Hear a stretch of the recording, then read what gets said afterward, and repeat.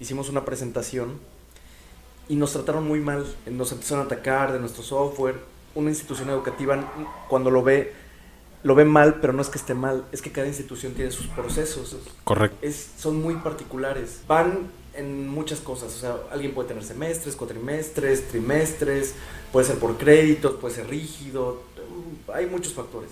El caso es que nosotros explicamos y nos atacaron muy fuerte y uno de mis compañeros, que es un chico muy inteligente, él se molesta y le contesta. Entonces, pero él lo hace de una manera ya un poco impaciente. Confrontativa, por decirlo así. Que si escucha mi podcast se va a atacar de la risa porque él sabe quién es. Ya sabes quién eres, ¿no? Y ya nos pasó eso. Tanto que yo tengo un problema, cuando yo estoy nervioso me ataco de la risa. Entonces, había una pantalla donde estábamos presentando, yo me fui atrás porque estaba riendo así que dije, no manches, estos cortes no nos van a contratar nunca en la vida.